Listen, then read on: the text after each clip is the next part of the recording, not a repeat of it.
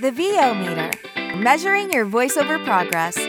Whether you're a veteran voice actor just starting out or don't even know how to set a level, we're here to help you avoid the pitfalls along your voiceover path to success. The VO Meter is brought to you by Voice Actor Websites, Vocal Booth to Go, Global Voice Acting Academy, JMC Demos, and Sennheiser. The VO Meter is produced in part using Source Connect, made by source-elements.com. And now, your hosts, Paul Stefano and Sean Daly. Hi, everyone, and welcome to episode 47 of the VO Meter. Measuring your voice over progress. This episode, we're really excited to welcome Florida talent Tre Mosley to the podcast. But before that, we've got our VO Meter reference levels. VoiceOver Extra brings you the VO Meter reference levels. Seriously, guys, that's the best you could come up with? Hey, it's your show. Yeah, thanks again to VoiceOver Extra for sponsoring this segment of the show. Sean, what's been going on in your VO world? Well, lots of things. Some good things and some sad things. Let's see. Really? I guess I'll start with the sad things. So, as you guys know, I've been working with a large e-learning client, English Anyone, for the last 7 years. And I just got notified earlier this month that after this lesson set, we're unfortunately going to be moving to a different model entirely. And so we won't be doing those monthly e-learning modules anymore. So while it's really unfortunate that we won't be working together in that capacity anymore, I'm trying not to let it get me down, you know? So first off, it's very important not to put all of your eggs in one basket and not be too reliant on any one client or on any one platform, such as an online casting site or an agent. And second, it felt like a good time. I felt like both of us were kind of reaching a new stage in our careers, and this really gives me a lot more time to kind of devote to, for example, Global Voice Acting Academy and help improve that, as well as my own VO business. So I was starting to get some new opportunities from my agents and from some of my own marketing efforts. So it seemed like a really good time for that to kind of fill that gap. So as disappointing as it is to lose a large client that I've been with for a long time, I was ready for the change, and I'm optimistic about it too. So well, it's disappointing for me stuff. Too, because you hired me for several of the modules. I've hired you for it several times.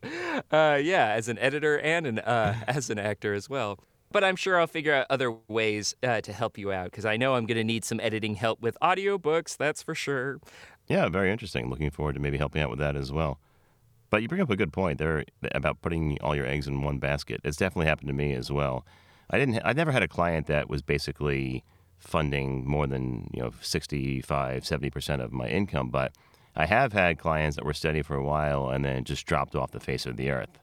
I guess it's around the spring of last year. I was doing a series of large training modules for several companies in Asia. I think I talked about it on the show.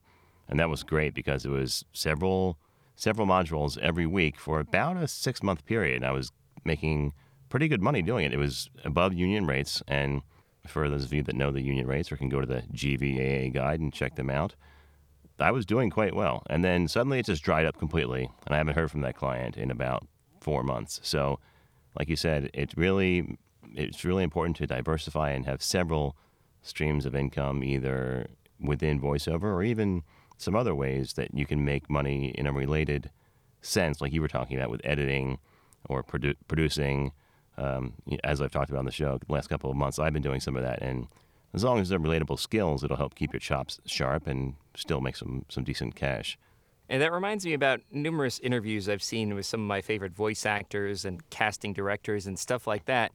And it's the idea that you have to be flexible, you can't always be selective about what work you want to pursue. You have to be open to what work is available.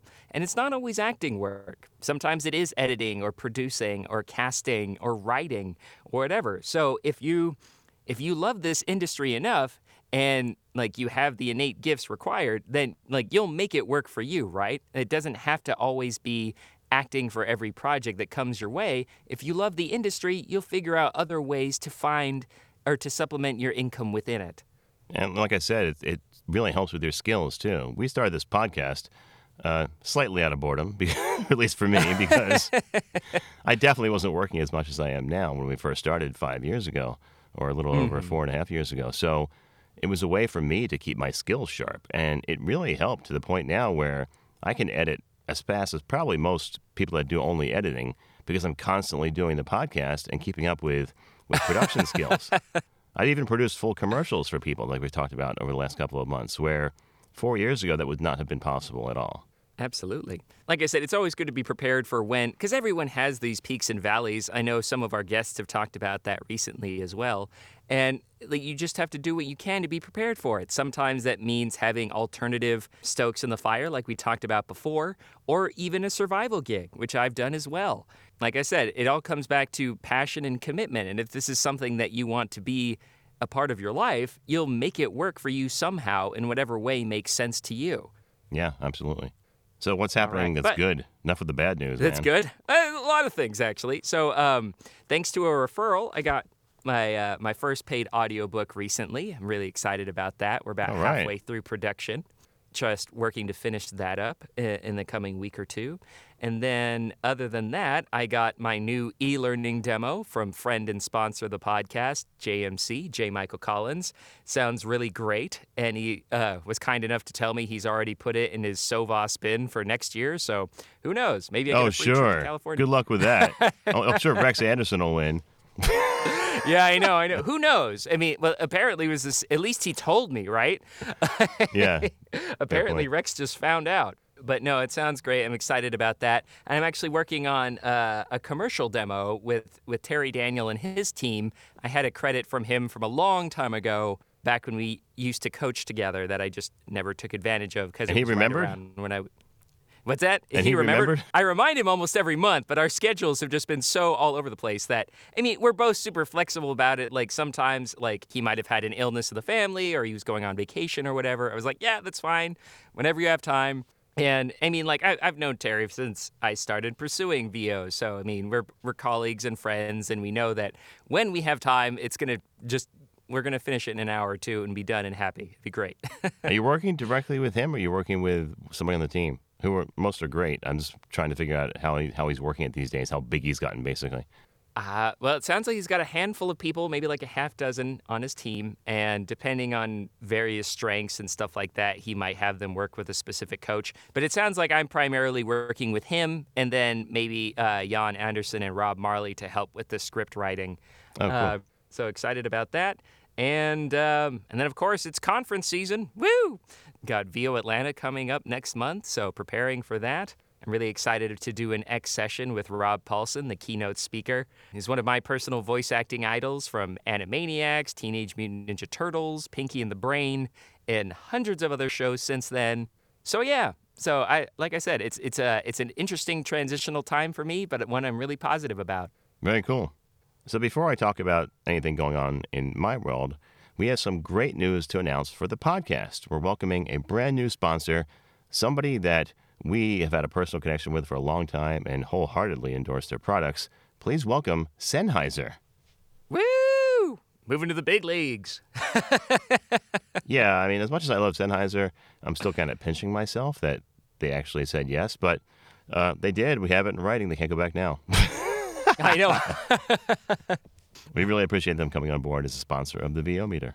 Thank you so much. I mean, Sennheiser, Neumann, obviously industry standard microphones, headphones, and audio gear. Paul and I have a number of their equipment in our studios, and we're so ecstatic that they have agreed to be a sponsor for the podcast. So thank you, Sennheiser, so much for your sponsorship. Well, from my side of the coin, do I have anything negative going on? Slightly negative. All of my pay-to-play or online casting site memberships have now expired, with the exception of voiceovers.com, which also, I guess, is set to expire soon. I signed up just before VO Atlanta last year. But Matt, actually, you should, because that was the beta term. So you should be good through January 1st, 2021.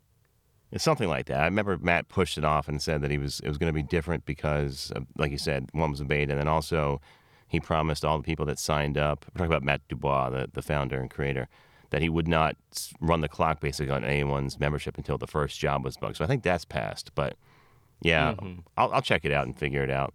But I'm pretty sure you're good till January. Let's see. So, but yeah, definitely check. I mean, honestly, like, what has your ROI been? Do you feel like you're gonna renew any of them? well, that's what I was getting to. Most of the sites I've let expire, and the ones I was active with over the last 2 years were VO Planet and Bidalgo. And in the past, I was a member of, well, pretty much all of them at different times. But I've let those two expire because I didn't book a job on any of them over the last year's membership. Now, the funny part is my kids have and continue to do well on both. So, well, two of the kids have booked on Bidalgo and one is booked on VO Planet. So both of those owners and founders, Kevin West for VO Planet and Armin Hierstetter for Bidalgo, they offer free accounts to children. So if you have kids, we've talked about that, take advantage of that because my kids just keep raking up dough on the sites. So we'll keep those. And voiceovers.com, I have not booked yet, but again, my son just did this week. So, but I mean, that's kind of neither here nor there because, like you said, you can have a free account for him and yours if you want. Well, the voiceovers.com does not work the same way. That I don't think. I can check with Matt, but I'm not positive about that. I got this audition. I'm not sure what it says about their algorithm exactly, but I got this audition for a 10 to 12-year-old in my own personal account, and having one in the house was helpful. So we submitted the audition, and he actually booked it. So I'm happy for that. But my own personal return on investment is not great on voiceovers.com yet. But I will say the volume is definitely picking up. For the first several months of the beta, auditions were trickling in, maybe one per week. But now I'm getting several per week, and usually at least one or two a day. And I'm not sure what it is, but the volume is definitely picking up, and I'm happy for that. So I'll stick with them for a while and try and knock it out of the park.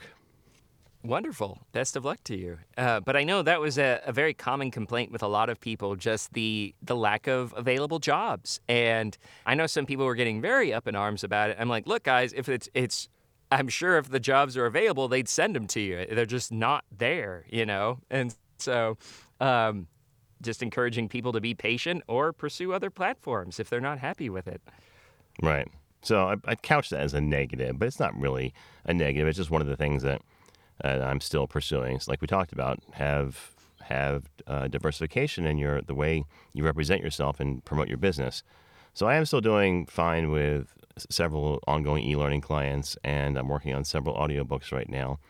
I just finished one, and I'm just waiting for it to go through to retail. And then I'm working on one more that's going to take me forever because it's like 14 hours long. And oh my gosh. Frankly, it's quite slow going because there's a ton of characters with many, many different accents. I actually, right here, I have a paper character sheet because it's so intense I can't go back and forth. Usually I'm able to use electronic materials for all the script reading, all the character notes, but because there's 14 to 20 characters here, I actually printed out the paper copies and kept them on the desk inside the booth so I can reference back without having to turn off the recording or flip away from the DAW. So that one's kind of daunting. And then I have one more I'm working on, a nonfiction book I'm working on concurrently. So my main, bread and butter is still happening, and I'm working on those things while still chasing auditions from the agents and things like that. And then, like you mentioned, conference season. I'll be back at VO Atlanta on the production team and hair on fire, like always, trying to make sure everything goes smoothly. This year, I'm working specifically with the Audiobook Academy. That's new to VO Atlanta. So if you're an audiobook narrator, come say hi to me. I'll be at the Crowne Plaza most of the time where the Audiobook Academy is going on. And if you want to say hi, please do. He's like the wind. He's everywhere and nowhere all at once. Exactly. All right. Well, that pretty much wraps up the VO meter reference levels, but it's been a long time coming because it's our favorite part of the show. But you knew it would be back. You knew it would be. That's right. It's been a long time coming, but you knew it would be back. It's time for Questionable Gear Purchase. All right, so questionable gear purchases. We tried to pretend that it was permanently over, but we should have known better. Yeah, of course. Especially with the holidays coming up. I know you got some cool stuff over the holiday season, Paul. Anything you wanted to talk about? Yeah, the thing that basically put me back down the rabbit hole was my inability to stop window shopping. So I still have all these saved searches on eBay or Craigslist or Reverb, so I'll still check things out. And I found a Sennheiser, new sponsor of the show. Woohoo, Sennheiser! MKH 415. That's the old vintage version of the shotgun mic that predates the MKH 416. So this is a T-powered model, which runs on 12 volt versus 48 volt. But I've had one before, as listeners of the show probably know. I was about to ask, you've had one before. Oh, yeah, of course. I've had one before. But because they're vintage and because they're still a fantastic mic, they're quite expensive. They can still be around $400 to $500. I found this one for $125, and I just had to buy it. I didn't even look at it. That's insane. I mean, there are a number of other decent shotgun mics that you could get for that price. But, I mean, I've never used a 415 myself, but I've heard a lot of people talk very highly of them. I mean, they say they have kind of all of the desirable characteristics of the 416 with, like, that very upfront and present sound. But I keep hearing this term, they're a little bit warmer. They're a little bit more rounded and smooth. So if you don't mind, it's a bit of an older mic, so it does require a special adapter to convert, like, the phantom power to, what is it, 9 volt or something like that? It's 12 volt. 12 volt. But if you don't mind that, I mean, you can get a wonderful sounding mic for half the cost of the 416 and still sound similar enough to the 416 that no engineer is going to complain about it. Yeah, and I'm not using it right now, full disclosure, because it's my standing up commercial and video game animation mic. I usually use a different mic for sitting down, which we do with the podcast. But it's exactly as you described. It's the 416 with less crispiness, if that's the way I can describe it. So the top end rolls off a bit, which is great for me because I do tend to be a little bit more sibilant. And it's basically the perfect marriage to my voice. I shouldn't have gotten rid of the other one, but now I've rectified that situation. But I mean, come on, you've had about 2 of every mic you own, like, just to be real sure that it's a good one, right? Yeah, I think that's probably accurate. Yeah. So this time I was smart enough not to get rid of my other shotgun mic. I still have the Audio-Technica 875R, but while I had the 415, I was also bidding on a Rode NTG4 because I was listening to fellow podcasters. Yeah. I was listening to fellow podcasters, the Pro Audio Suite with Andrew Peters and George Witham and Robert Marshall. And, there's one other person whose name escapes me. Anyway, they did this mic shootout where they all raved about the NTG4, and they said it sounds more like the 416 than any other mic they've ever heard. So, of course, I had to find out for myself. I admit, I've often toyed with the idea of getting, like, a second shotgun as a cheaper mic to take with me into the field that I don't care as much about getting damaged or lost. Mm-hmm. But I mean, Rode is kind of like trying to corner that market. I mean, they've got the Rode NTG3.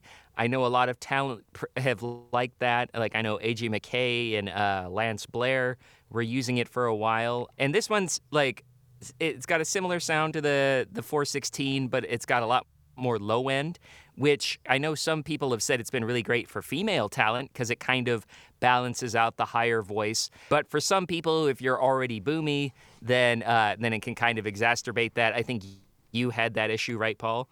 Yeah, the NTG3 did not work for me. It was exactly that. It was too boomy. It's inside this booth. It might have been better in a more open space, but inside my 4x4 whisper room, it was a disaster. So the NTG4 was a little bit different. It was not the same level of presence, and in most cases that's probably a good thing. And it sounded quite nice in my booth. The only issue was it didn't sound terribly different from my 875R, and that's what I was curious. Yeah. Not at all like the 416 or the 415, in my opinion. I didn't get that same impression that Andrew and George did. So while having them at the same time and doing an A and B test, which I probably should have saved, maybe I did. If I can dig it up, I'll put it on the Facebook page. I think I may have it on my files. I'll get to why that might be an issue in a second. But it didn't sound that much different from the Audio-Technica, so I ended up just keeping that and the 415. Well, I know one that I'm really curious about now is the newer model that they have, the NTG5. And the reason that's attractive to me is not just because it's supposed to be kind of like a flat it sounds like it had a lot of the positive characteristics of the NTG3, but a much flatter response, and it didn't have the boominess and was a little bit more analogous to the 416. But on top of that, you get this amazing, if you're a videographer or do field audio, it's got a full kit that's perfect for you. I mean, it's got a really nice pistol grip from Rycote that doubles as a boom shock mount. It's just got an incredible kit. So if you're a videographer professionally or as a hobbyist, this just makes a lot of sense because it's this entire comprehensive kit for things that you might have bought piecemeal after the fact. And so it's something that I might return to if I can ever justify the expense. Yeah, I've been intrigued by that one too, and hopefully I can stop myself from purchasing it. Yeah, We'll I see. admit I'm a sucker for Rycote mounts and stuff like that, and I admit it's a hobby, and I think we talked with Rex. He was like, "Don't let your hobby," or actually no, it was George who was saying "Don't let your hobby confuse your professional desire to sound better." Because if you keep them separate, you can enjoy both, but don't feel like the better gear is going to improve your reads that much. Yeah, that's true. So that's the microphone questionable gear purchase, although it's working out pretty well so far.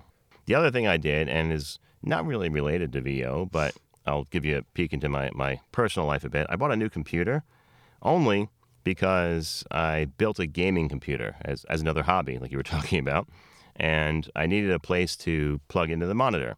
So it's basically a VR rig for virtual reality because my son got a headset for Christmas, and then I needed one too. So I created this gaming computer to be able to power the VR headset because you need a pretty hunky machine to make that work. And I didn't have a monitor on which to show it because you can't boot right into VR, or you can, but it's kind of clunky. And if anything goes wrong, you have to take off the headset, and you need a way to see what's on the actual computer to troubleshoot. So I put it in the office or the studio where the booth is in the same room, and then used the monitor I was going to use for my old computer, and now it's a dual purpose. But the issue was I was using an iMac, which is built-in screen and computer all in one, and I couldn't plug into the iMac.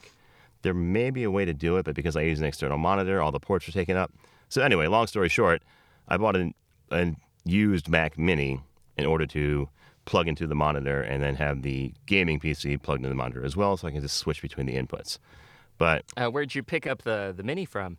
it was an eBay purchase, a used used one that seems to be working pretty well. It's a slight upgrade too, so to justify it to myself and not feel like a complete idiot, I did upgrade slightly. So I was using I think a 2011 iMac that was only upgradable to High Sierra, and it had 8 gigabytes of RAM. So now I've upgraded to this one has 16 gigabytes of RAM, so it is much faster. Nice. And it's like a late 2012, and I am able to upgrade to Catalina, although I haven't yet because I'm still a little worried about how it's going to interact with all my audio interfaces and microphones. But I'm up to Mojave right now, which is more upgraded than I was able to before. Yeah, I think that's where I'm at too. I'm a little scared to upgrade. But that's great. I mean, a 2012. Wow, you wouldn't I admit that's a little bit earlier than I would go. But I mean, the Mac Minis, they're great little workhorse computers, and certainly strong enough to do audio work or be a media server. Even those older models. I definitely feel you though, because I've been kind of lusting after a new computer and stuff like that. Because recently I traded in my previous laptop and my backup laptop to try and get some Apple credit, and kind of held off because I don't know, with the 2019 offerings, I wasn't happy with the newer keyboard. And of course the Apple tax. I just didn't find anything that really met my budget. But I just wanted to give you guys some tips to look for if you're trying to decide for yourself. Because I've seen recently people were trying to figure out what's a good Mac to get for this time of year. Is it even worth buying? And honestly, if you didn't like the keyboard style, the butterfly switches from the 2016 to the 2019 laptops, don't get those because they changed it. They changed it with the new 16-inch MacBook. And rumors are that starting in the summer or the fall, they're probably going to do the same thing to the rest of the lineup. So if that was one feature that you really didn't like about MacBooks for the last couple of years, wait, or get an iMac or a Mac Mini that comes with a separate keyboard. And of course, if you're trying to save money, I'm a huge fan of macsales.org or OWC. They've got a lot of great used and refurbished Macs, and they've also got ways to kind of rejuvenate your current Mac. So with like SSD upgrades or memory upgrades, if you have an earlier machine that you're able to use or upgrade yourself. And of course, eBay and even Reverb occasionally have some good used deals on used machines. Oh, really? So, I didn't notice that. yeah, it's kind of few and far between, but sometimes you can find them. So yeah, I hope you'd found that useful. It's an interesting time to be in right now with all these computers, but it's just like, if you don't want to spend more than $2,000 on a computer, then go used, basically, or refurbished. You can find some fantastic deals. I'll share with the audience the gaming computer I built. I bought a used Dell desktop machine, a 9020 Optiplex. I spent $75 for it, and then I bought a $100 video card, and boom, it's like a monster and runs all the same games my son's computer does that we spent almost $2,000 for. Oh my gosh. Wow. That's cool. Oh, these times we live in. So yeah, don't be afraid to go used. Like, it just depends on what your needs and your budget are, of course. Honestly, in the age of planned obsolescence, like stuff from 4 or 5 or 7 years ago is still good, but obviously the more current stuff is faster, stronger, etc. But again, are those features that you really need? Is future proofing important to you? These are the things that you can consider and still get a machine that you could be completely happy with. So do you have any other purchases you want to talk about? I was actually pretty lucky because, the holidays came around, we had Christmas, and then my birthday about a month later is January 24th. And so my brothers actually got me a bunch of gear and accessories and stuff like that. Felt very spoiled. But anyways, so I got a couple of cool things. So one was I got these little stereo mics that plug into my Centrance mixer face. They're also from Centrance. They're called the Pivot mics. And like Pivot. I said, this is... Pivot! What's that? Are you a Friends fan at all? Oh, Pivot? Yeah. Pivot! Classic. Haven't heard that in a while. So they're the Pivot mics, and anyways, like they're super tiny. You can kind of they're XY mics, so you can make them go basically pointing across each other or forming a little bit of a Y shape. And this basically turns my mixer face, this little portable interface, into a true standalone recording device. So it's actually got an SD card in it. So if I don't want to attach it to an iPhone or any other Android phone or a laptop or whatever, I can just record interviews, dialogue with just this device and the mics.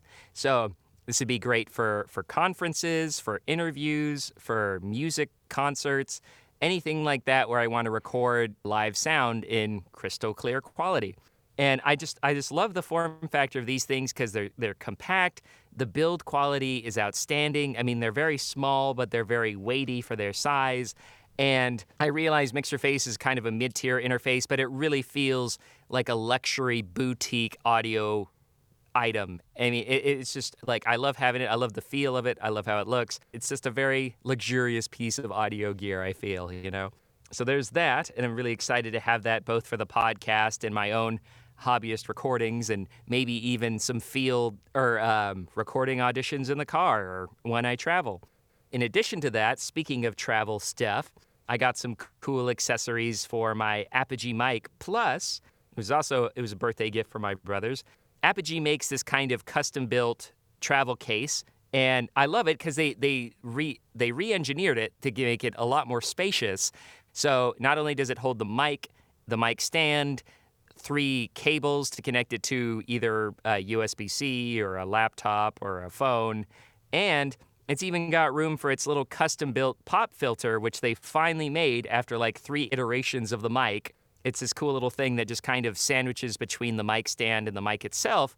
Although I admit, I kind of would have expected some more padding on it. I kind of scratched the hell out of the back of my mic trying to screw it in there because it didn't really have any like protective washers or anything. In my enthusiasm, just be a little bit more gentle with that. So yeah, like as you can see, I just kind of was accessorizing over the last couple of months. And that's just kind of my way to satisfy my gear lust without spending a whole lot of money, is just trying to accessorize the things I already have. Before we wrap up this segment of questionable gear purchases, we would be remiss to forget one of our greatest sponsors that's been with us since the beginning, Vocal Booth To Go. Vocal Booth To Go's patented acoustic blankets are an effective alternative to expensive soundproofing. Often used by vocal and voiceover professionals, audio engineers, and studios as an affordable soundproofing and absorption solution. We make your environment quieter for less. So thank you so much, Vocal Booth To Go, for being a sponsor of the podcast. As everyone knows, we're huge shills for their products because we really stand by them. They're something that we are really happy to be represented by. And they moved into a new space, a new office space, complete with a recording studio. And Woo, I'm pretty excited to go see that. They told me to send me an invite once it's up and ready to go. I did stop in right before the holidays where they were still sort of in construction, and it's an awesome space, but it wasn't completed yet. I'm looking forward to getting out there when it is. As a voice talent, you have to have a website. But what a hassle getting someone to do it for you. And when they finally do, they break or don't look right on mobile devices. They're not built for marketing and SEO. They're expensive. You have limited or no control. And it takes forever to get one built and go live. So what's the best way to get you online in no time? Go to voiceactorwebsites.com. Like our name implies, voiceactorwebsites.com just does websites for voice actors. We believe in creating fast, mobile-friendly, responsive, highly functional designs that are easy to read and easy to use. You have full control. No need to hire someone every time you want to make a change. And our upfront pricing means you know exactly what your costs are ahead of time. You can get your voiceover website going for as little as $700. So if you want your voice actor website without the hassle of complexity and dealing with too many options, go to voiceactorwebsites.com, where your VO website shouldn't be a pain in the you-know-what. All right, everybody, welcome to the interview portion of this episode of the VO Meter. We're so excited to have our guest today. He has a voice that can appeal to the streets, corporate suits, or just be one of the guys. His voice has been heard in promos on Comedy Central, corporate narration for Jeep and Pfizer, on the field at the University of Florida, a concert announcer for top international DJ Quentin Mosiman, and on various commercials across the country. He's a natural storyteller that can be heard in Jackson's Magical Adventures, audiobook by Tamara Shiloh, or the documentary Kings about the family of Martin Luther King on the Daystar Network. Finally, he's the voice of DJ Tre Mo in EA's Madden 2020. So please join me in welcoming Tremaine Kendrick Mosley. Welcome, Tre. Woo! Tre, my man, how's it going? Whole name, man. Wow. Sorry, I wasn't sure if that was a well-kept secret. No, it's fine. So the majority of the people that I've met, let's say post 1999, know me as Tre. And then I just kind of kept it once I got into VO and other aspects of business. So anyone 1999 prior, all the way back to my birth, they know me as Tremaine. So it's still kind of strange. I remember coming home for Christmas. I was living in D.C., came home and gave some buddies my phone number at home, and they were like, yeah, hey, can we speak to Tre? She's like, my mom was like, who, Tre, who? Like, that's me. That's the other me. So, I mean, either one's fine. Just messing with you. It's just strange to hear, that's all. But, yeah, whoever you call, it's me. I'll pick up, promise. There you go. Well, it's funny you mentioned living in D.C. because one of the reasons I wanted to have you on is because you're a bit of a personal rival for me. I know you're a sports guy. Here we go. I know you're a sports guy, so I'll compare it to in baseball, the Orioles and the Yankees, or in basketball, maybe the Memphis Grizzlies and the Lakers. To the Grizzlies, the Lakers may be a rival, but the Lakers and to the Lakers, the Grizzlies don't even exist. It's not even on the radar. But because you've done a lot of work in what used to be your backyard in the Baltimore area, it cracks me up, I should say. Every time I see you do a job for the Baltimore Aquarium, for an inner city youth center that you did a couple of years ago. Yeah. My kids' schools. We talked about that on the show. How Right. You did a training session for the schools that my kids attend. But I congratulate you every time I see it. I always love to have my friends in my ears when I'm either in the car or watching online. So congratulations on all the work you've done locally and all across the country. You're really kind of blowing up lately. Thank Absolutely. you, sir. Yeah, well deserved, man. And I think it's just funny because Paul and I were joking before this because, like, people who don't know that you and Paul know each other have seen, you're like, hey, man, check out this new project I was on. And then, like, Paul's just like, you son of a. And everyone's like, Yeah. whoa, Paul, calm down. get It's that, Trey, you man. know, Like, what's we get it, but I get inboxes like, hey, I ain't too far in BMO, bro. You mean to take him out? I'm like, no. He's a friend. He's just busting my chops. Oh, because he sound like he kind of salty. I'm like, nah, man. Paul's good people. Relax. Yeah, to be fair, we haven't spent a ton of time together. Definitely at VO Atlanta and a couple other places, but I probably should tone it down because it has gotten a little ridiculous. I apologize. I mean, coming from where I come from in Miami, we talk like that just in my family alone. You want to hear some smack really being talked? Come on and come down for Thanksgiving. No, you just come down for a weekend, and it'll fly around. So no, you're fine, dude. That's the kind of family I come from too, so that must be where it comes from. It's good banter. I'm used to it. Especially being not only the only son of my mom's 3 children, but being the youngest. So I've been getting it forever. So get in line. Oh, I can feel that. But, I mean, it's just funny because, I mean, the truly mean-spirited VOs are few and far between. And honestly, Trey is one of the nicest guys I have ever met. And probably, I know Paul's the one who usually has these sort of, like, 7 degrees of Kevin VO bacon. But, like, actually, Trey was one of my first, like, VO colleagues and contacts. Like, I think it was 8 years ago now. Oh, crap, man, dating us. But I remember we were doing like a VO Peeps workshop with Elaine Clark. And then you heard me read, and you were like, man, you sound just like Tom Cruise. And like no one had ever said that before. I did tell you that. But he does. And I was like, I had never drawn that comparison before. I thought it was hilarious. And then, but I mean, even just reading your comments online, I was like, man, I gel with this guy. Like, he's got a really good outlook on life, and I really wish him the best. Oh, that's sweet, man. Yeah, you've actually given me some work too. So oh yeah, totally. Yeah. Yeah, the friendship is mutual, my friend. Absolutely. For real. Rising tide.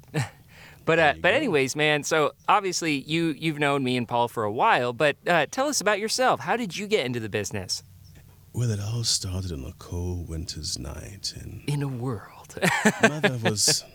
I was sitting with my kerchief on. No, but so how I got into VO is it's a roundabout question. Well, here we go. So I was working in the corporate world, as most of us tend to come from. I was doing mortgage. I was doing some IT. And the mortgage company that I worked for decided to tell us goodbye. And I said, okay, well, what am I going to do now? They gave me a nice severance. And I also had some stock that I hadn't sold.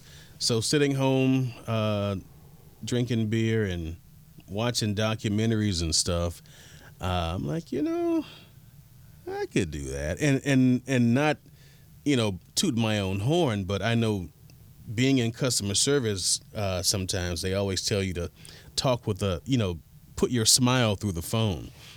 And what I would do, especially when I worked the night shift, it's a little bit more lax. The supervisors aren't monitoring all the calls. So, if a call came in and, I may decide to, hello, thank you for calling. This is our customer service. How can I help you? And now they look, people in the cubes are like, I didn't know we had a British guy here. Idris Elba, is that you? Yeah, they're looking around like, who the hell is that? So I just had fun with it, and I got called in one day, and we want to play something for you. And they played one of my calls, and I'm thinking, well, time to go fried chicken. I guess I'll be getting the old heave-ho. And they were like, dude, where do you get these voices from? I said, well, growing up as a kid, I was a latchkey kid. So my mom, ironically, was a teacher. So I would beat her home most of the time. So I'm watching PBS, I'm watching cartoons, I'm just soaking it all in. And that was my friend, the TV. If it wasn't books, it was TV. So I would either read and create voices, from the books that I read, or you know, learning accents and dialects from television. So it all kind of, I guess it was preparing me for what I do now.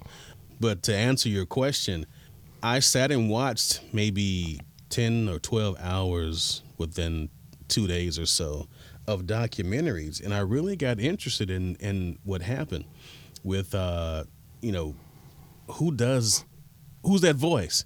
And certain voices, you can tell if it's an actor that's doing, like an on-screen actor. But then if you hear someone that we may know in the business now, I didn't know who they were then. I'm like, he has a kind of, you know, distinctive voice. I don't know who that is.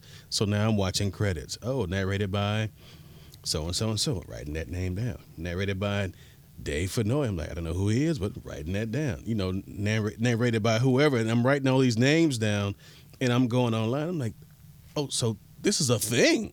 Like, you can do this. So I did what any novice would do. I went out and bought a whole bunch of equipment, not knowing how to use it. Well, that's not true. My uncle was a TV news director, so he did teach me some things. I had some AV knowledge, but not a lot. And I knew somehow it could translate into, you know, hooking up your monitors. And I didn't know how to do it with a laptop, but YouTube is your friend, folks. And I learned how to hook everything up. And I'm like, all right, let's do it. And now how do I do it? Because I didn't know how to find work. So that led me to, what is it, Voice 123. And I'm like, is it that easy? So I joined. I had no demos. So I created, and this is where the AV background comes in. I knew how to make spots and cut spots. So I just made my own like little spots and put it on Voice 123, and all of a sudden I started getting auditions. I'm like, that worked. Kids, don't try this at home. Get a pro demo or someone you know that can make one. But hey, it's what I did. But I'm just saying.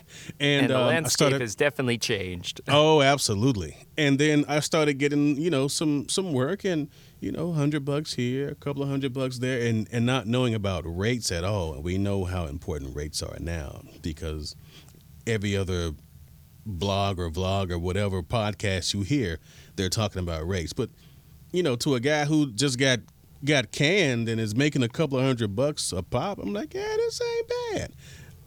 Until the work stopped coming. I think I may have booked 4 jobs, and then the rest of the year I got nothing. And I'm like, I don't understand.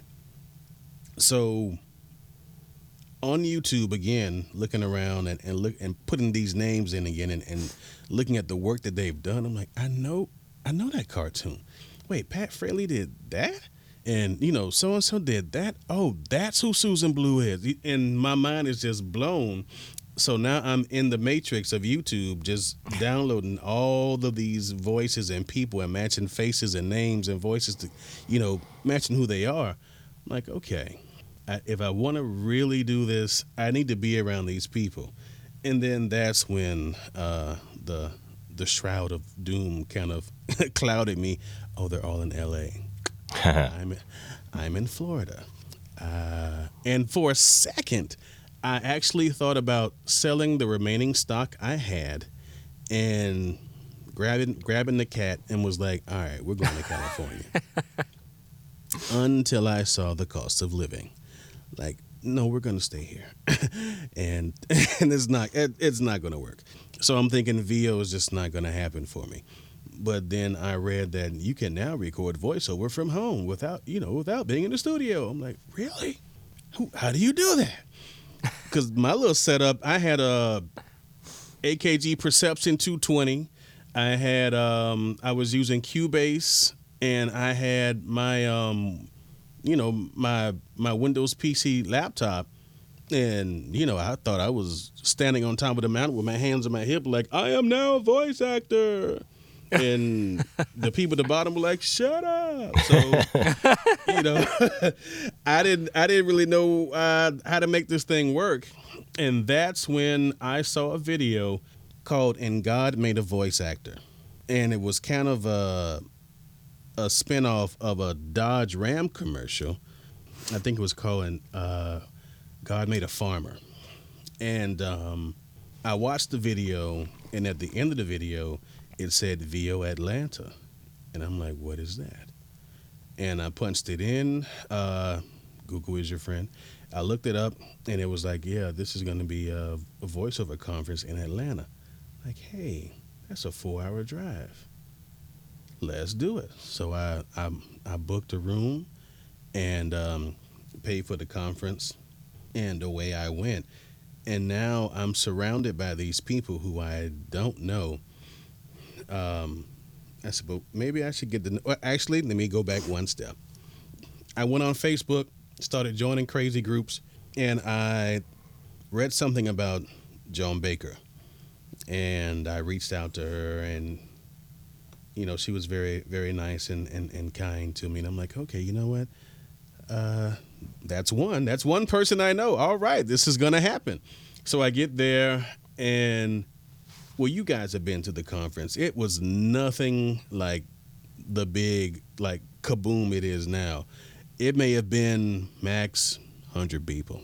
And I'm like, I thought this voiceover thing was like a lot of folks. This is like my high school reunion. I don't understand. And so I'm really kind of just like, all right, well, we're here. And, you know, I'm making the rounds, and then they had panels, and Nancy Wolfson was on a panel. I'm like, okay, Nancy knows what she's talking about. Let's write her name down. And then with Joan and Rudy, you know, it's interesting watching those two in the same room, because if you've ever met Rudy, Rudy's like, hey, what's up, man? How you doing? So good to have you here. And Joan is like, yes, and we're gonna blah. I'm like, whoa, how does that work with these Opposites two? attract, man. And that's when I was like, oh, y'all together. I thought y'all was just like business. No, that's my, oh, okay, girl, do your thing. And I was just blown away. And I started to meet people. And that's when I kind of was like, I might be able to do this. But I still wasn't sure. And then I flew out to That's Voiceover. First time in Los Angeles. Got lost. Now I'm stuck at Union Station looking like a true tourist, because I got the carry-on. I got my laptop case with me. I'm like, this is not going well. I should be robbed in the next 15 minutes. And I didn't know where my hotel was. Ironically, a homeless guy was like, hey, where you trying to go, kid? I'm like, the Grafton on Sunset? Oh, yeah. So there's going to be a 420 bus that's going to come over here. You take that and you transfer it to the so-and-so. And I'm like, should I really trust him? He's been here longer than me. But his directions were accurate. Dropped me off a block away from the hotel. And got to the hotel. And, you know, I started to kind of relax myself, because now I'm drenched in sweat. I'm just like, this is going to be the worst weekend ever. And it was, because now my phone died. There's no T-Mobile store anywhere on Sunset. I have no way to charge it, because I forgot the USB to charge the phone. So that's just, it was crazy. But I look at that experience and the people that I met. First time meeting Joe Cipriano, first time meeting Dave Fenoy, and I'm just kind of standing there like, okay, these are the people I read about. And now I'm like, he just patted me on the back like, hey, Trey, how's it going? I'm like, how do you know my name? Oh, because I told you. Okay, you need to calm down. You need to really calm down, sir. And then I did what they call speed dating. You know, they listen to your demo, and then they sing it to the next person. And Nancy was like, who did your demo? I'm like, oh, busted. I said, I did. She was like, yeah, I could tell. No knock, just I know it's not a professionally done demo. Your stuff is good, but you really need to get something professional if you're really going to try to do this. And I was like, okay, so she didn't, you know, rake me over the coals, because, you know, her reputation by then I had learned. I'm like, oh, she's like one of these tough SOVs. You got to be careful around her. But she was really cool with me. And I flew back to Florida, and I had this sense of I really think I can do this. And it was always think, not know. There was always doubt. But I would say between 2012 and 2016, I started to really invest in it, and not just monetarily. Commercials had a different perception from me now. Now I'm listening to how these guys and ladies are doing, spots, and I'm like, okay, now I'm pausing the DVR and I'm listening, the 2012 Dodge Ram. I'm like, okay, yeah, that's how he did it, but how would I do it? So then I'm going, the 2012. I'm like, oh shit, that was me. So I'm getting excited because I'm hearing the potential before anybody else does, and I started just recording these fake promos and fake commercial spots, more or less training myself because I still hadn't decided on getting a coach yet, and to be honest, I was still living off my stocks and severance. So I was like, yeah, I got to slow down, kid. But by 2014, I had started really investing in coaching. As a matter of fact, my very first VO coach was Rodney Salisbury, one of the greatest guys, just a nice dude. I think he just wakes up out of the bed smiling, just the nicest guy. Absolutely, yeah. And, he was very patient with me. And one thing that he told me that I, even now, if it's a session that I'm just really excited about, he would say, Tre, respect the copy. And I'm like, I don't know what that means, Rodney. He's like, no, just understand that, there was some guy that took the time to get this idea in his head that I'm going to write this down, someone's going to speak it, and then it's going to be heard by whomever. So, give that person their due and put their words to use. And make sure that when you say what you say it from the heart, you mean it. Even if you don't believe it, the art of the job is to at least sound like you believe it.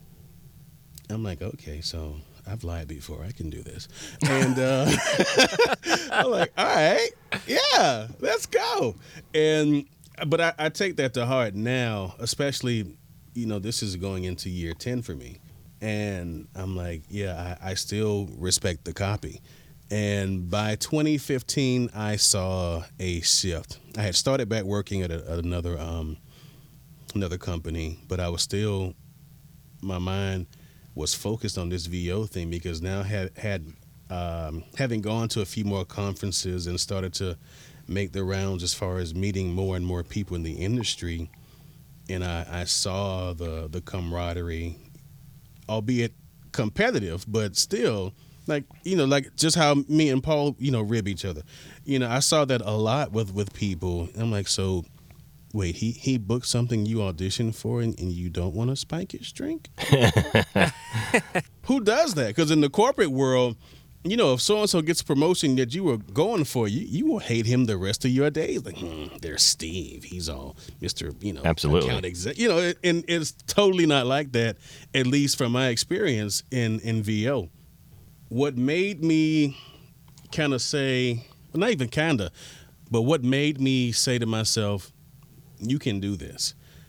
You mentioned in the I guess my short little bio or intro, the thing I did for the Daystar Network, the Kings documentary. I made a list, and one of the things that I had on the list, I'm like, okay, I want to narrate, I want to do promos, I want to do trailers by year 10. And albeit Daystar is a small network, it's a Christian network. And, it's on mostly satellite and cable channels. So they have their following, but if you tell somebody, hey, I did something for Daystar, they're like, is that like, are you flying to the moon? What is that, Daystar? I don't get it. Is it science fiction? No. So I remember doing that piece, and what I didn't realize when their director contacted me, the casting guy, who's actually the producer, he's the producer at the network. He was like, look, we love the read, but it also has to be approved by the King family. So, like, Martin. No pressure. Kings? Yeah. I'm like, so they're going to listen to it. Yes, they're going to listen to it and give it their blessing if they like it. And it made me very nervous. But I'm like, no, this is what you wanted. This is what you wrote down on that piece of paper. Narration for a network. You didn't say how big the network was, but you just said narration. So here you go. And I gave it a whirl. I didn't hear anything for a day. I'm like, all right, I blew that. He calls me. And he was like, I have a message for you. I'm thinking, okay, they're going to say, get this guy out of here. But the message was, tell the young man that narrated this that his voice reminds us so much of my father, and you've done the family proud. Wow. Paraphrasing, but somewhere, but they gave the green light, and they enjoyed the read. So I'm like, that just happened. And That's and incredible. when that happened, I'm like, okay, I can do this. And I've been going strong ever since, just moving onward and upward and really dedicating myself to the craft. My friends in VO always tell me, they're like, dude, how do you find, work? Like, you're one of the hardest, dudes. You're always posting, I did this corporate thing. Where are you finding work? I'm like, growing up in Miami, kids, and I'm sure it's everywhere else, but just based on what I know, what I've seen, you're always taught to hustle. My mom taught night school, and, we would be out selling snacks to the students. You're like, hey, you hungry? You thirsty? We got sandwiches. We got soda. We got whatever. Whatever it took to make you a couple of bucks, you did that. And that work ethic is still in me. I will reach out to 20, 30 or more producers, production companies, game developers, whomever, and, just drop a short, hey, how are you? My name is Tre Mosley. I'm a voice actor. Not really coming to you to say, give me work. However, if you have a project coming up that you think my voice is a good fit for, let's talk about it. Here's some samples of my work, or you can go to my, Vimeo page, or you can go directly to my website. Hope to hear from you. Send. And out of 20, if I get 5, that's a start. So that's really how I got started and how I get work now, all in a nutshell. It's crazy how I look back at how many times I almost gave this up, and to see where I am now, I'm like, yeah, I wouldn't trade this for nothing, man. It has been a blast. It's been an awesome, awesome ride. And, I literally wouldn't trade it for nothing. Well, it's good to hear that struggle, because I get that question asked a lot of me too, and I'm sure Sean does, and pretty much all of us who have had any modicum of success, that, oh, you really seem to be doing well. How'd you do it? And it's good to hear that it's not easy, and it does take work and perseverance. But having said all that, now recently it seems you've sort of been on an upswing and, dare I say, skyrocketed with a couple of really high-profile jobs. Pay this man, why don't you? I mean, you're in one of the most recognizable video game franchises in the world in Madden 2020, and you just did a promo for Good Morning America. What have you done differently, or can you point to something you've done differently that has really helped you hit the ground running in the last 12 to 18 months? I turn off my phone, or at least turn the sound down. I don't even put it on vibrate. And I say that because when I go to either my laptop or like where I am now in the studio, I will dedicate as much time as I can to social media, and between Twitter, Instagram, and LinkedIn, I put up videos. Sometimes it may not be an actual spot. It may just be a video of me in session. It may be an actual spot I've done. And I market myself that way to let people know that, if this is the kind of voice that you want for a specific project, then here I am. Another thing is a lot of people, for whatever reason, don't like to mention to their agents what type of work they want to do. I don't have that problem.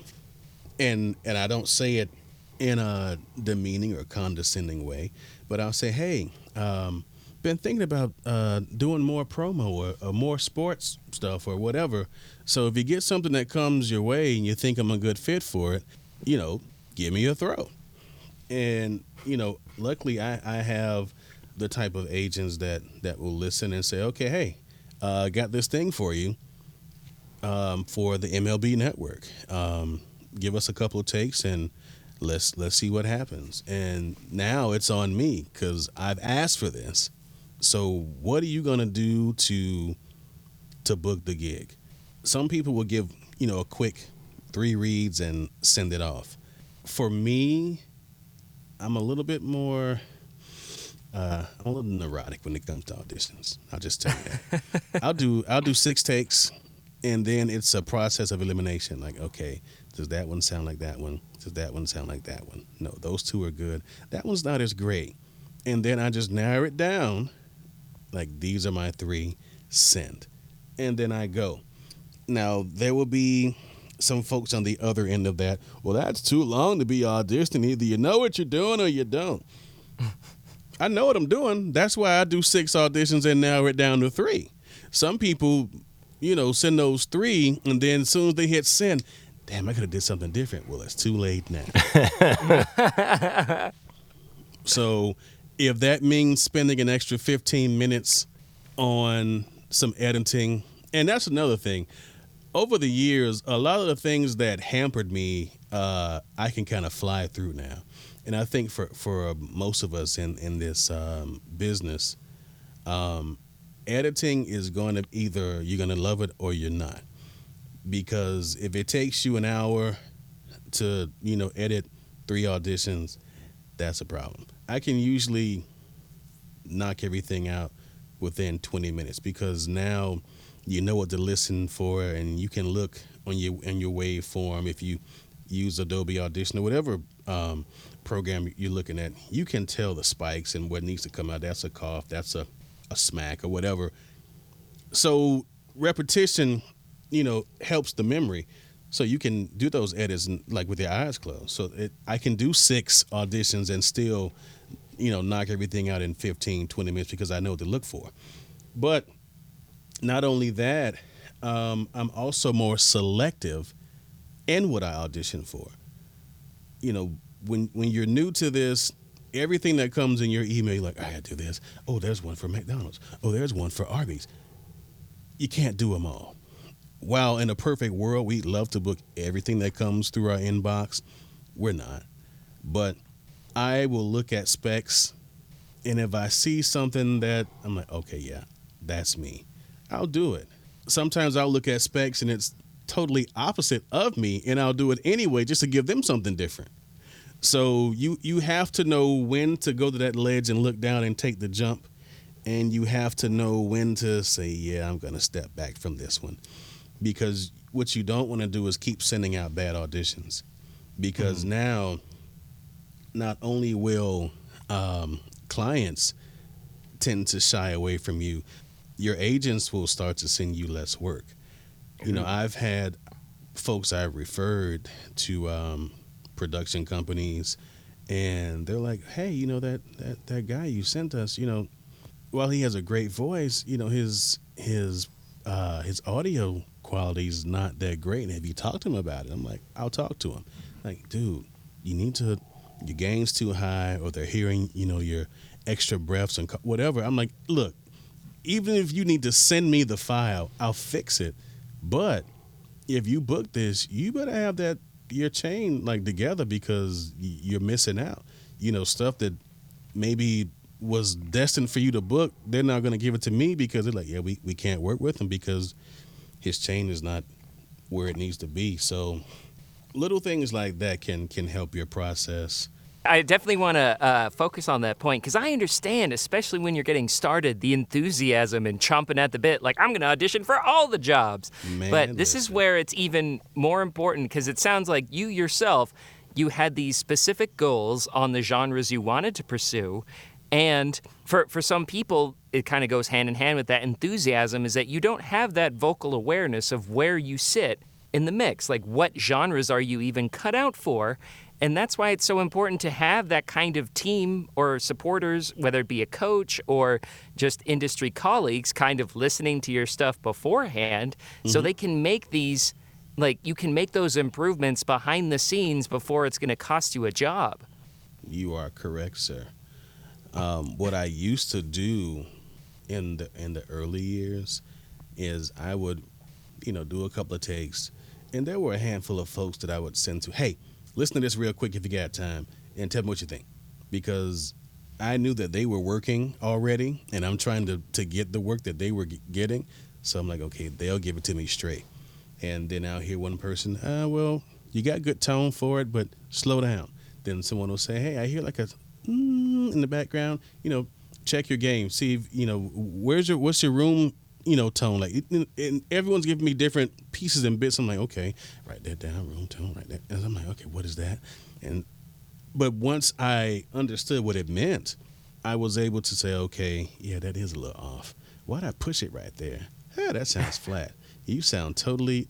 Do you want to audition for this? So over time, you your body is a muscle, most of it at least. Well, probably fat on me, but for you guys like Sean has some muscles in there. But my point is, muscle memory. There are things that you do over time that you will remember and learn how to do. Whereas the rookies, and I wouldn't even say rookies, but let's just say the less experienced voice talent, because they want recognition as someone who can do the job, they sometimes are so headstrong to just send it in that they may not take the time to listen for those psst, or at the last second the dog goes "Arr!" and you're like, they won't hear that. Yes, they will hear that, and then you're not in the running anymore.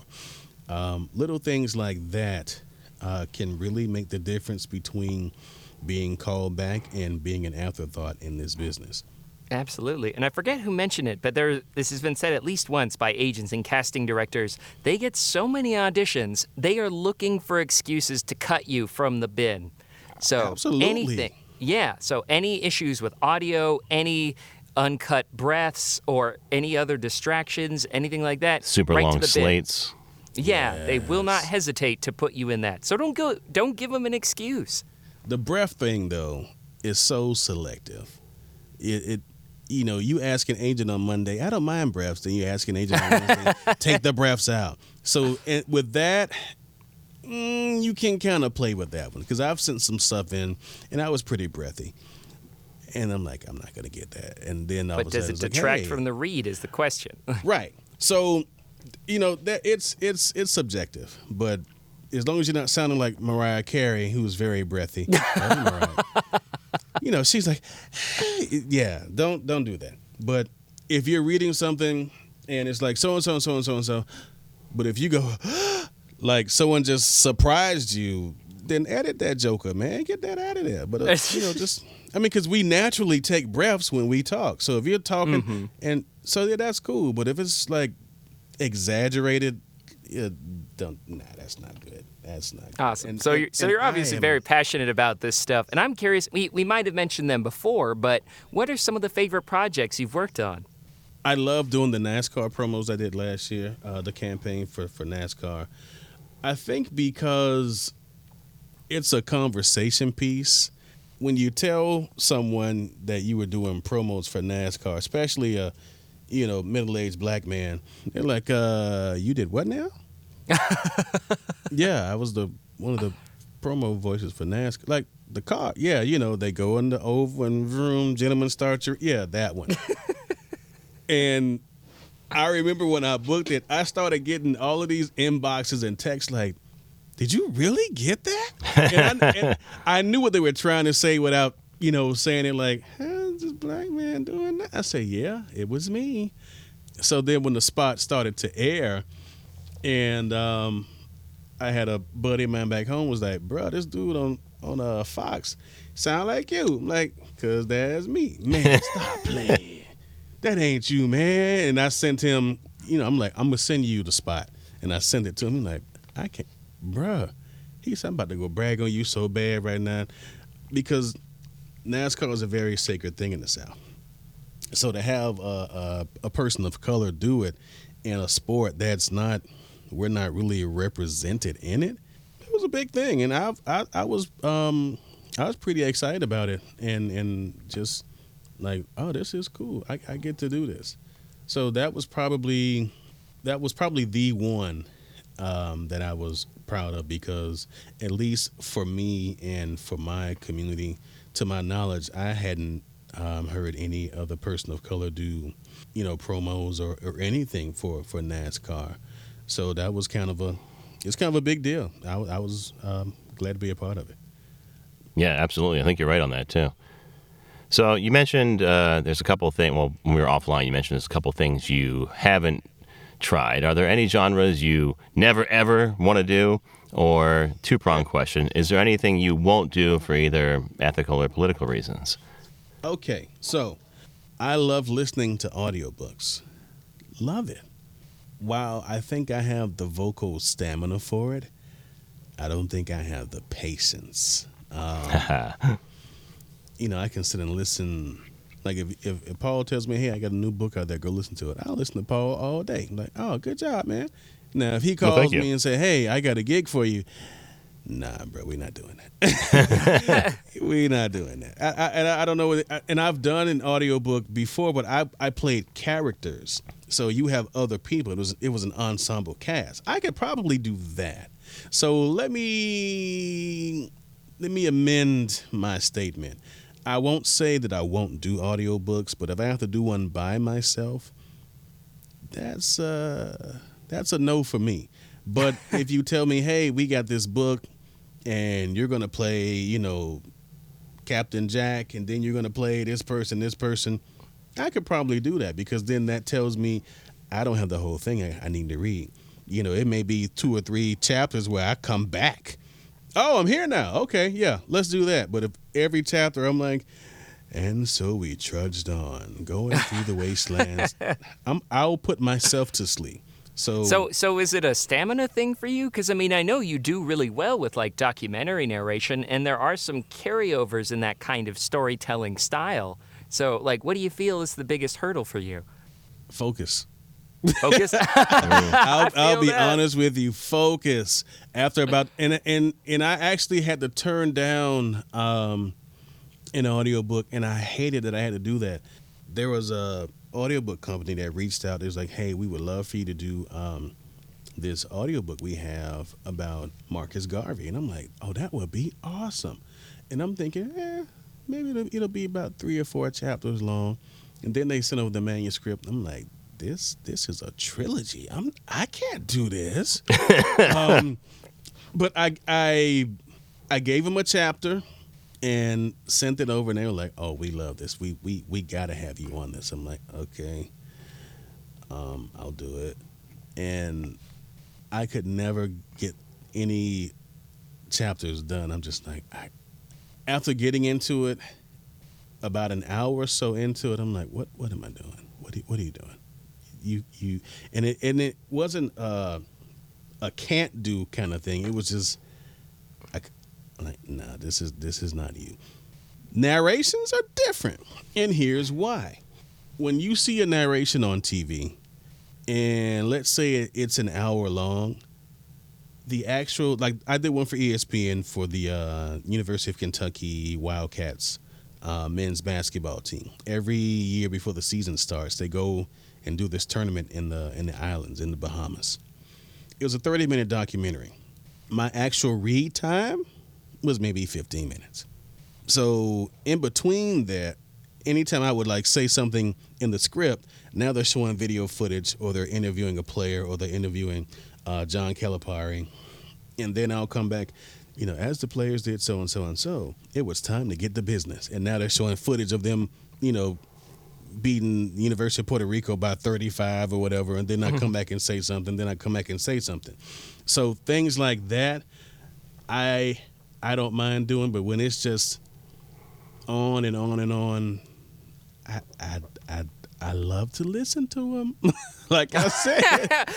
Don't get me wrong. I'm not trying to guilt you and like, come on, Trey, you're leaving money on the table here. But no, I just think you got a wonderful voice for it. And I was just curious everyone's got their own reasons and their own path that they're carving, and I think you're doing just fine. But I will say this, Sean. If there is a book that comes along that just absolutely fascinates and intrigues me, I'll give it a shot. I will give it the old Mission College try and really try to, just, all right, stay focused, keep plenty of tea around, some crackers, something to give me energy and just do the thing. But, I have always been one to sprint and not marathon. I respect that totally. Yeah. I go back and forth depending on the time of the month. Yeah. So, I'm a sprinter in my mind, not a marathoner. So I will keep sprinting with my promos and commercials. But if the right book comes along, hey, James Bond said never say never. So neither will I. Very true. And I find that, and that's true of any genre. If it's a project that you're passionate about, it doesn't matter the technical or mechanical requirements or whatever, you'll get it done. And to answer your question, Paul, as far as politically, I wouldn't mind doing political spots if it's just a direct, hey, vote for this guy, vote for that guy. But as far as the mudslinging stuff, so-and-so is wasting your tax dollars every year. And, and you're really just trying to make the other person just sound like he's the lowest scum of the earth kind of stuff. I don't like to do things like that. But if it's something, so-and-so's done a lot for the community. Vote for Paul Stefano, for city councilman. Yeah, I'll do the fluff, the more fluffy pieces I'll do. The So raise the candidate up. Don't knock the other one down. Yeah. I'll do the fluff pieces. I'd love to do that. She's a woman of the people. He's a man of the people. But did you hear about the scandal, the tape that was? Nah, I'm not doing this. Because cool. we all have our secrets and whatnot, and if this person that you're giving your vote to, for however you feel about the person, vote for them because you feel they're the right person, not because you heard, some scandalous nonsense. Because then if it, comes out to be wrong, and then you vote for some idiot, now you're like, damn, I should have voted for the other guy. Well, it's too late now. So yeah, I'm in my old age. I'm only 45, but still. I like to do feel-good stuff, man. It's too much going on out there now that people are gloom and doom, and I don't want to contribute to the gloom and doom. Let's do happy, fun stuff. And I don't mind doing stuff that's snarky. I know that's kind of, I don't, Paul has that just gift wrapped. That's him all day. But I'm just saying, He's got the market. I can do snarky, but I don't want to be like a-holish and that. Nah. Now, if it's a video game, it's like, hey, you need to be like kind of an a-hole kind of guy. I can do that. But from a political standpoint, no. Racially, if it's something, I'll tell you a quick story. I had a production company that I worked for in the Netherlands, and he said what he was trying to say was he wanted my sound to sound more urban, but he didn't know how to say it, and he felt so bad because he thought that what he was saying was racially insensitive to me. And he was like, Trey, I want you to be black. I'm like, I am black. No, I need more black. I'm like, if I get any darker, you won't see me. So what are you trying to say? And I'm purposely, effing with him because I'm like, I need him to say what he wants to say. And now he's like, I'm sorry, I have insulted you. I don't know. I said, no. I said, I know what you want. I said, you don't want a more corporate sound. You want something kind of like this. You need something like this, right? Yes, that is the black I want. I'm like, But is it the black you need? Yeah, that is. I'm like, right. He's like, that is the black I want. I said, so you don't want this black where I sound like I got some sense. Oh, what you want is old thug sucker. Huh? No, I don't mean that. I said, I'm just messing with that. That dude literally cried for like 2 minutes because he thought that. I said, now I'm feeling like, okay, now you're the asshole. I'm like, I'm sorry. I'm just messing with you. I know exactly what you want. And I'll give it to you. And then we did the session. He emailed this long, I am so sorry. Please forgive. We usually do net 30. We'll send money now. I'm like, is that what it takes? I'm very upset then. Send the money now. But no, he was cool about it. But if it's something that's dealing with race, that it's the kind of thing where it's shedding, and like I said, I like to do stuff that's positive. So we're shedding a positive light, then I'm all for it. You know, not to be the dead horse. It's just way too much negative crap out there now, and I just will not lend my name or voice to it. Won't do it. Makes sense. And I've turned down a pretty nice payday. There was a spot that was sent to me for like $8,000 to pretty much say that this guy was just like a POS, and I'm like, I'm not gonna do it. I had another one. There was a video game, I think an indie video game, where they were talking. So I think one of the characters was God, and how he was just something on the lines of God being a terrorist or something like that. I'm like, how'd you even get my email address? That's not gonna work. And he was like, man, it's just a parody. We're just having fun. I said, well, you have fun on your own time and your own dime. I'm not with it. So, and I'm not super religious, but I am spiritual. And I know that my family and friends, if they even got wind of that just wouldn't sit right within my soul. So I was like, nah, can't do it, buddy. So if it doesn't feel good to me, then it's not going to be good for me. Simple as that. Absolutely. Well, Tre, we've talked at VO Atlanta, and you mentioned how that was beneficial for you earlier in your career. Can you talk about what conferences, and maybe is VO Atlanta specifically, has done for your business? Yeah, one thing I am kind of bummed that I did not be a part of are the FAFCons. I used to hear so much about them, and now, of course, now when I want to go, we're not doing it anymore. Well, that sucks.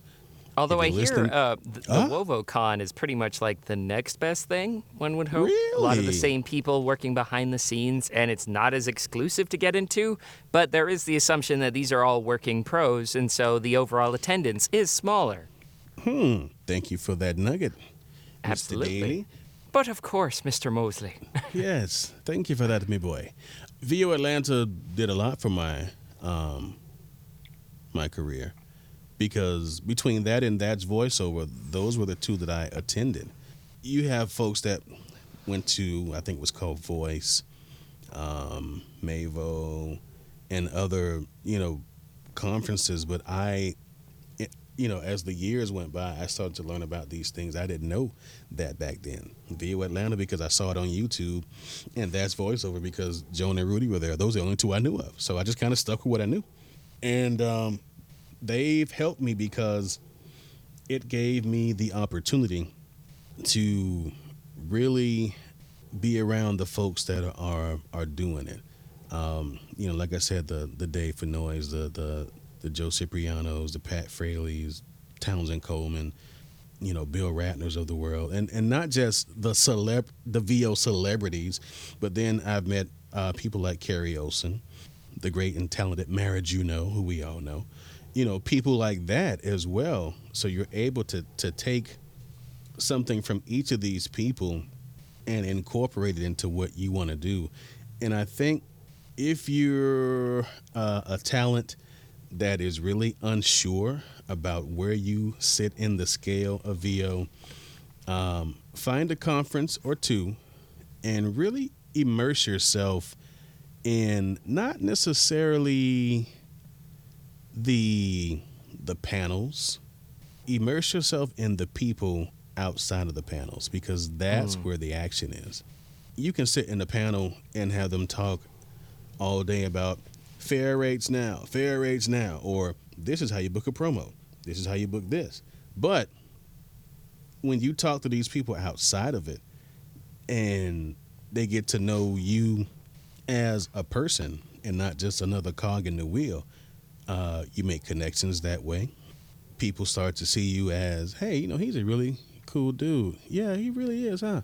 And, they may have a casting coming up and may not know what your chops are, but because you were so nice, they'll throw you a bone and say, hey, don't really know if this is in your wheelhouse, but got this gig coming up. I know the casting guy. He needs, this, and this. Give me a couple of takes and send it back, and let's go from there. Voiceover is all about it's community, it's connections, it's camaraderie. It's a big pot of gumbo because you need all of those components to be successful. And the last C is confidence, because if you don't have that, the other ones won't matter. Because if you don't have confidence, you're not going to walk up to that person and say, hey, I'm so-and-so and so, or hey, I heard your spot on so-and-so and so, great job. If you don't have confidence, you're not going to go when this person sends you that, that could be a potential gig and go to your mic and let me knock 3 out real quick. You're going to sit there and, but what if I can't do it? So confidence above anything is going to attract everything else. So if you're not confident, then you don't get the other stuff. So be confident, people.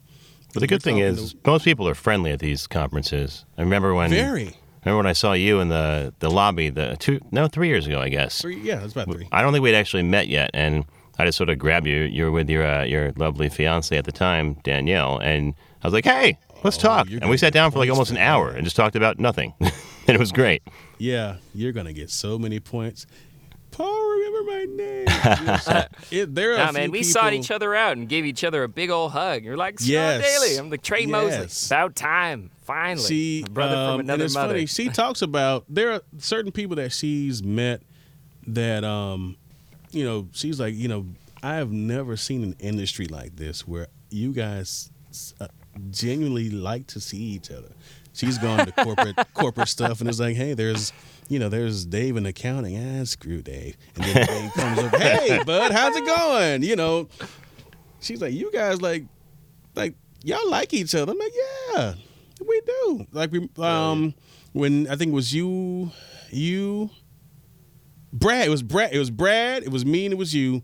And we were in there when Townsend Coleman said his speech, and we all took a picture and got hugged. She was like, I've never seen so much man love in my life. She was tearing up, man. She's like, everyone's so nice. Yeah, it's so beautiful. And I just wanted to make one point, and then we'll do one more question. But I often tell people, if you're really interested in VO and you've got a budget of about $1,000 to $2,000, you really should consider whether you want to dive in with a coach, or if you're even uncertain, go to a conference, because you're going to learn a crap ton about all aspects of the industry. And like you said, you're going to get to know the people who make it up very well.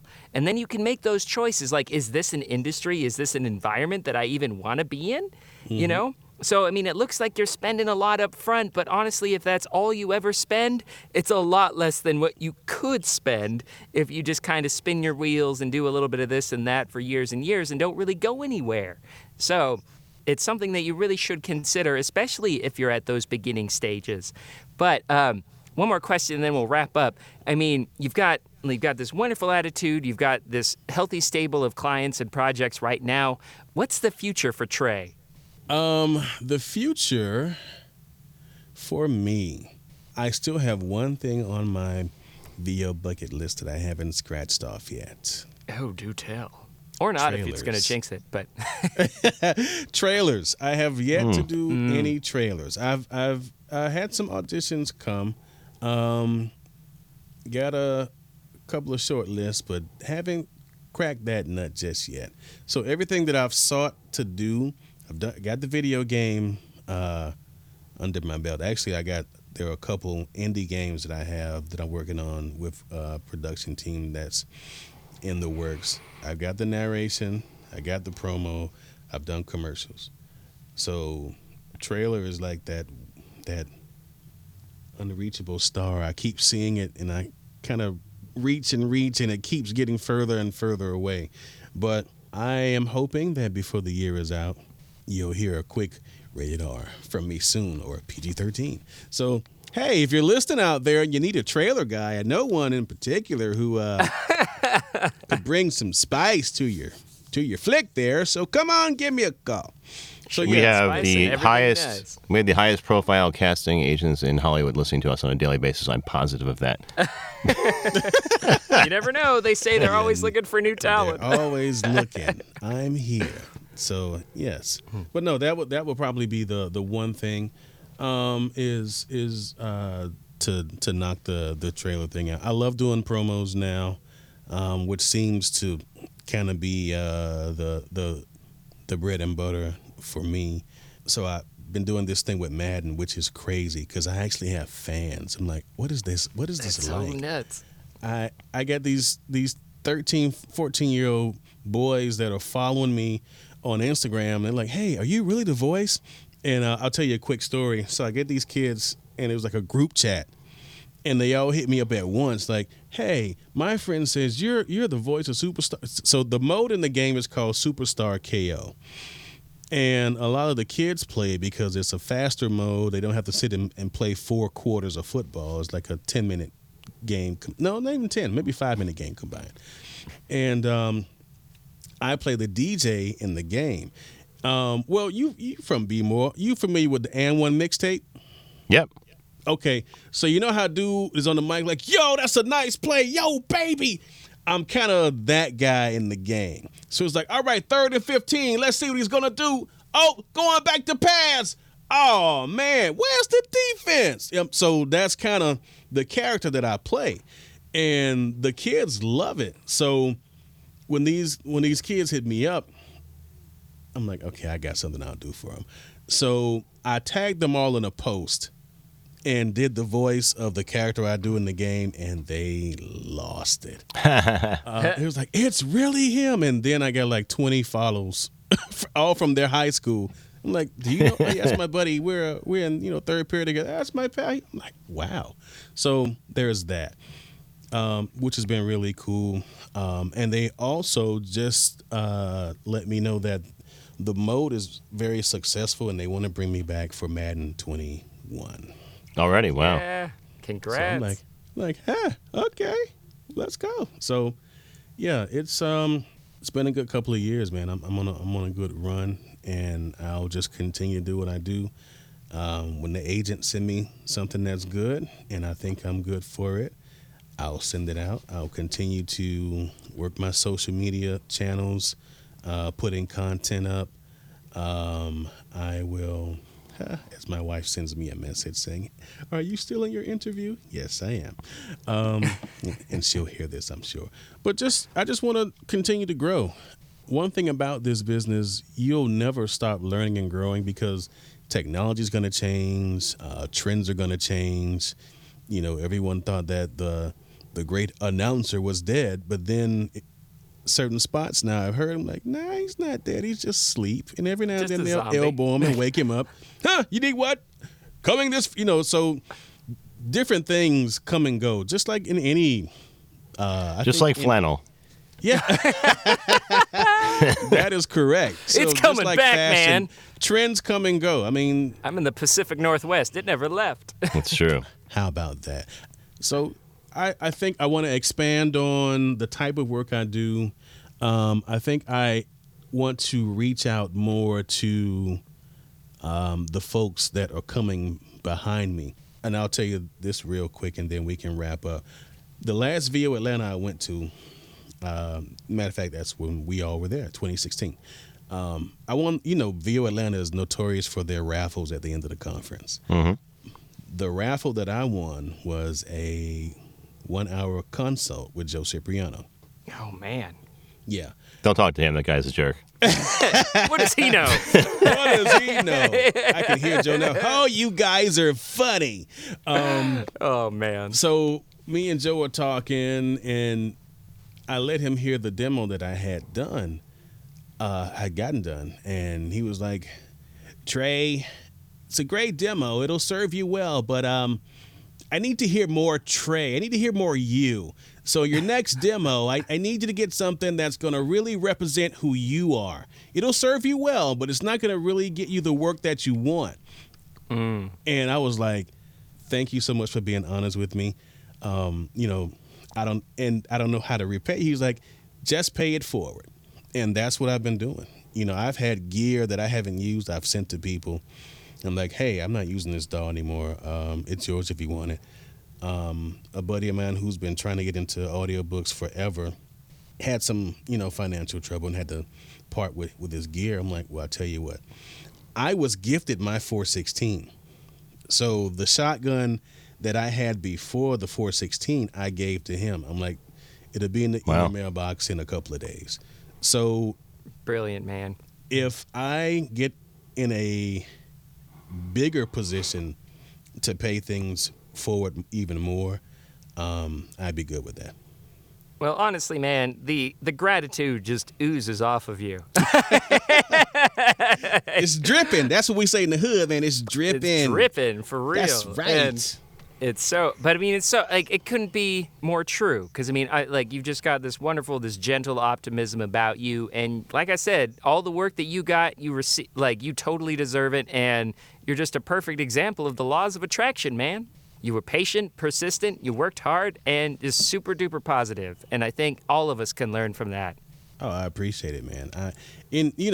I have my days where, even Superman takes a day off where I have to hang up the cape, and I'm like, okay, this is just not one of those days. Mm-hmm. You know, I'll post my happy, positive Facebook post, and then there's some days I'm like, I don't want to post anything. And that's just being human.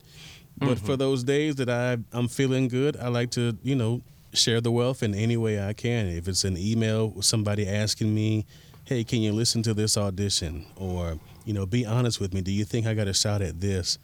I'll do what I can. I've referred folks for work. I've had folks refer work to me, Mr. Daly. And happy to do it.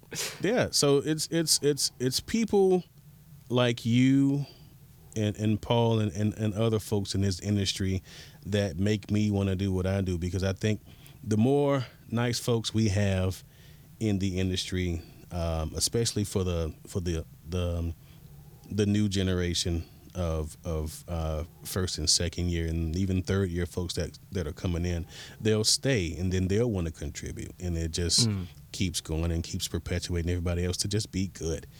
Well said. I want to be Bob Sauer. They say Bob's, there you go. Bob's the second nicest man. I want to be the third nicest man behind him. I don't want to be the rats. You just bumped me down a spot. All right, I'll take fourth. I'll be the fourth. It's all right. There's room for everyone on the nice list. There you go. Trey and I will share the runner-up for the nicest. There you go. Well, Tre, it's been a pleasure. We've known each other for a while, virtually, doing air quotes. I think we met back in 2015 on the VOBB, and it's a pleasure to finally have you on the show. I can't believe we haven't done this before. I apologize for the delay. Yeah, definitely. Oh, man, hey, life happens, dude. When you guys hit me up, I'm like, they like me. It was just me finally getting over my bitter jealousy, honestly. Let it go. Let it go. He's a very proud man. It took a lot. He is. No, Paul's an awesome dude. He knows it. He just definitely, man. That's his thing. But no, I enjoyed it, guys. I'm glad that you took the time to talk to the old man, and it was fun. How many times has this happened to you? You're listening to the radio when this commercial comes on, not unlike this one, and this guy starts talking, not unlike myself. Or maybe it's a woman that starts talking, not unlike myself, and you think to yourself, geez, I could do that. Well, mister, well, missy, you just got one step closer to realizing your dream as a voiceover artist, because now there's Global Voice Acting Academy. All the tools and straight-from-the-hip, honest information you need to get on a fast track to doing this commercial yourself. Well, not this one exactly. Classes, private coaching, webinars, home studio setup, marketing and branding help, members-only benefits like workouts, rate and negotiation advice, practice scripts, and more. All without the kind of hype you're listening to right now. Go ahead, take our jobs from us. We dare you. Speak for yourself, buddy. I like what I do. And you will too when you're learning your craft at Global Voice Acting Academy. Find us at globalvoiceacademy.com. because you like to have fun. So thanks again to Tre for coming on the VO Meter. The guy just has such a great spirit. He's been so fun to talk to and hang out with at VO Atlanta the last couple of years, and a breath of fresh air in the industry. So happy for him. The word beacon comes to mind. He's just such a positive, radiant guy. He just makes you smile every time you see him. Yeah, he's a good counterbalance to me because I'm generally kind of just pissy and full of vinegar. So whenever I talk to Tre, I feel better about myself too. The bitter cynic. Well, thank you so much, Tre, for being on the podcast. That pretty much wraps up this episode of the VO Meter. Measuring your voiceover progress. Come join us next episode when we talk with audiobook coach and narrator Marguerite Gavin / Shannon Parks. And we talk about, among other things, the importance of pseudonyms for working actors. And who else do we got coming up after that? We also have recent SOVAS winner and fellow Baltimorean Rex Anderson, who'll talk to us about how he works out of a smaller market like Baltimore. And that's actually being done in person in my lovely Lutherville studio. Very cool. Can't wait. But that's it for now. Thanks for joining us, and we'll see you next time. Thanks for listening to this episode of the VO Meter. To follow along, visit us at www.vometer.com. We'd also love to hear your comments or suggestions for the show. Or if you have a questionable gear purchase, tell us all about it on our Facebook page or on Twitter @the VO Meter.